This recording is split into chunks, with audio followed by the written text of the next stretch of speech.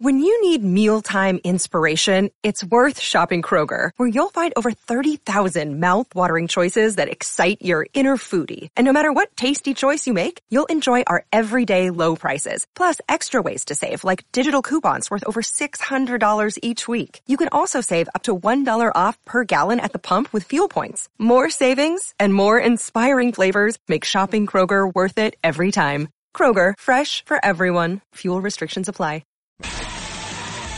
Sid and Friends in the morning. 77 WABC.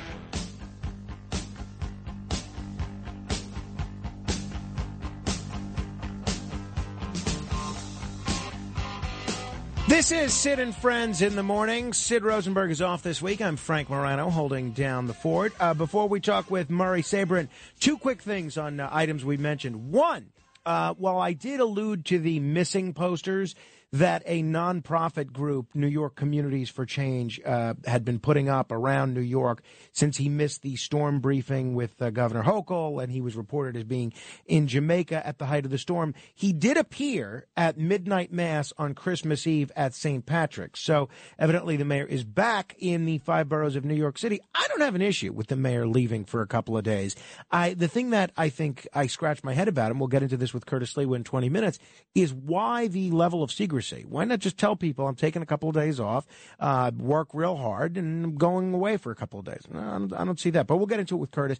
The other thing, I want to thank some listener who texted me, and you could text me as well, 816-8-MORANO. I was talking about the struggles that people like my wife have in feeding outdoor cats and outdoor dogs. Apparently, there are these outdoor heated pet bowls for food and water, and I'm going to get one of these for my wife, one of these heated pet bowls. You can get them online. I'm sure you can get them at a lot of pet stores as well. This is great, and it makes sense that there is something like this, but I wouldn't have thought to look it up had someone not messaged me about it, so thank you for that. All right. A lot of people wondering what the story is at the border. Who better to ask than a genuine American success story, the definition of the American dream? I'm very, very pleased to welcome Dr. Murray Sabrin, economist, retired professor of finance at Ramapo College, and the author of the new book, From Immigrant to Public Intellectual, An American Story. Murray, I hope you had a great holiday. Thanks so much for joining me on the radio. Well, thanks, Frank. It's always great to be with you, and Merry Christmas, belatedly, to you and your listening audience. Thank you very much. Murray, there's a lot being made over the expiration of Title 42. There's a lot of fears that this could lead to even more stadiumfuls of people coming into the country at a time when the United States may not have the infrastructure to deal with this influx of immigrants. As somebody that was not born here, but was a citizen, but first an immigrant, give me your view on how we're dealing with this whole situation. What do you think the country should do going forward? Well, given my family's story coming to America in August 1949, my father was vetted in West Germany, where they settled after World War II from their native Poland. He was thoroughly vetted because he was a partisan commander for a year, from July of 1943 to July of 1944, when he was liberated by the Russian army. And so since he was a very integral part of defending Poland from the German advance, the Americans wanted to know, who is Abraham Sabrin? At that time, it was Shabrinsky. That was his last name. And so he was vetted. I guess there was a health check also. I don't remember. I was 2.5 years old. But he got papers from his great aunt and first cousin, who arrived in America before we did. And so that's the American way. That's the right way of coming to America, is applying for entry, getting vetted, making sure your health is in good shape, and coming to America just like countless tens of millions did before and after 1949. And if we had that system in place, we wouldn't have the disaster that we're seeing right before our eyes. And it just demonstrates, Frank, the callousness of the Biden administration. Why are they allowing people to come into America who may not be healthy, who may have no opportunity for work, and we don't know what their criminal background is? So we have a disaster that's made right here in the White House, and I think the American people, I think, are fed up with what's going on at the border because of the Biden administration's non-immigration policy. Murray, we're talking with Murray Sabrin. You could check out his book, From Immigrant to Public Intellectual: An American Story. I've gotten it. I'm reading it now. It's terrific. It's available on Amazon. I would certainly agree with you in the problems with how the Biden administration has handled border security. That being said, when we see these underdressed immigrants dropped off in front of Kamala Harris's house in the middle of the night on Christmas Eve, isn't that just a little more than a political stunt? Well, it's worse than that. It's a humanitarian disaster. I mean, you have to treat people humanely, and unfortunately, no one is treating people humanely here because they should not be transported in a way that puts them in jeopardy health-wise. They should be vetted properly.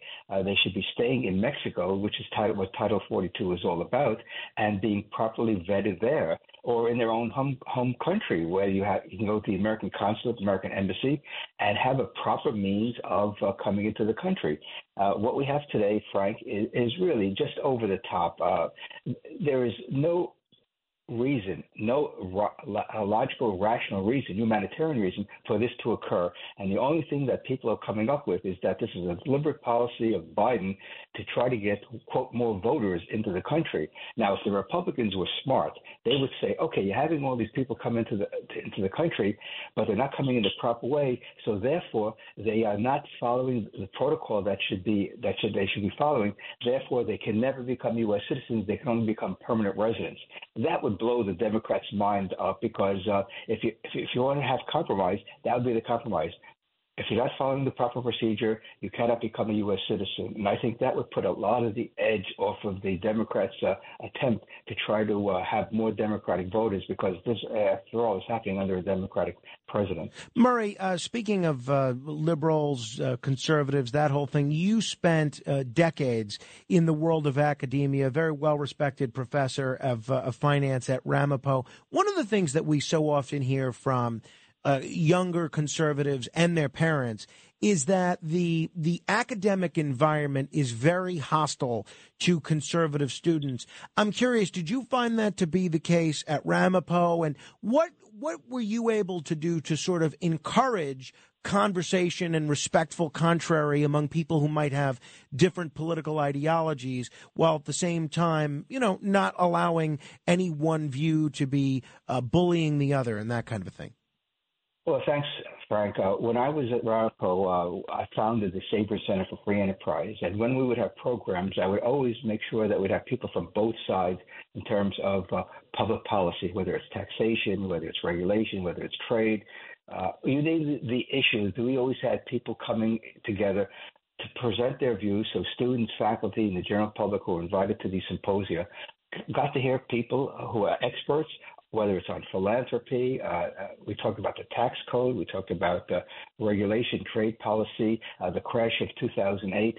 And so my job was to be a facilitator so people could students could hear all sides on these topics, because I wasn't there to present only one point of view. I was there to bring people together to say, hey, here's the issue. What are the different perspectives that we can hash it out? And then you make your own decision as a citizen, as a student, as a faculty member.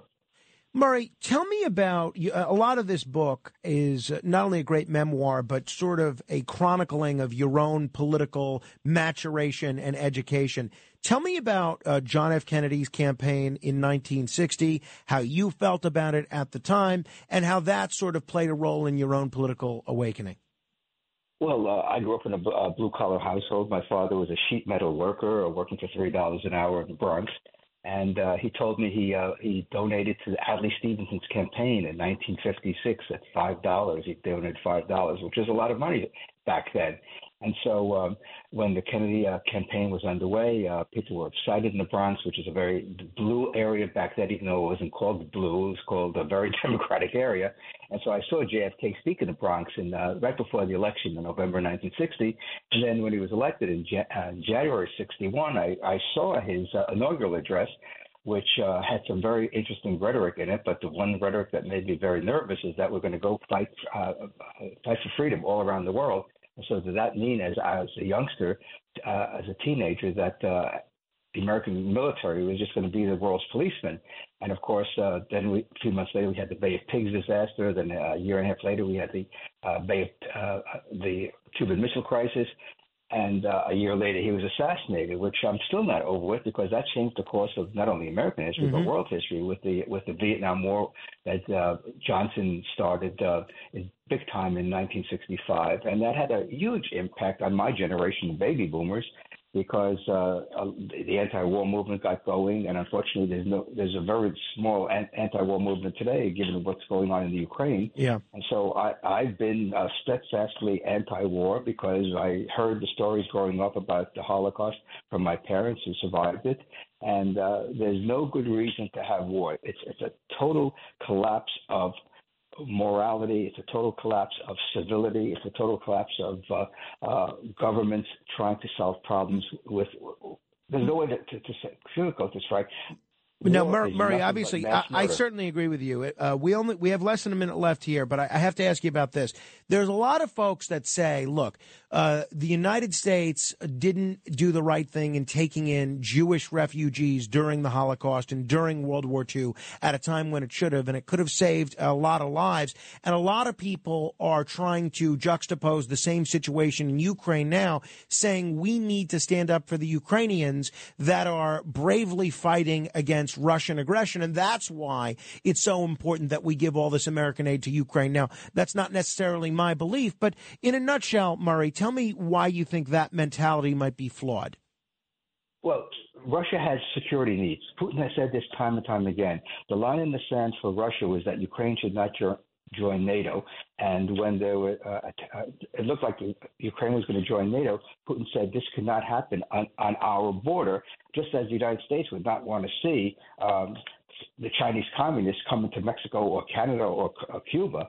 And so we have to get government back to its original point of view, which is protect your borders and make sure that these entangling alliances don't lead to war. And that's what's happened throughout the 20th century, and is now happening in the 21st century. Murray Sabrin, want to encourage everybody to check out the book. They can just search your last name, Sabrin. Best of luck with it, and Happy New Year.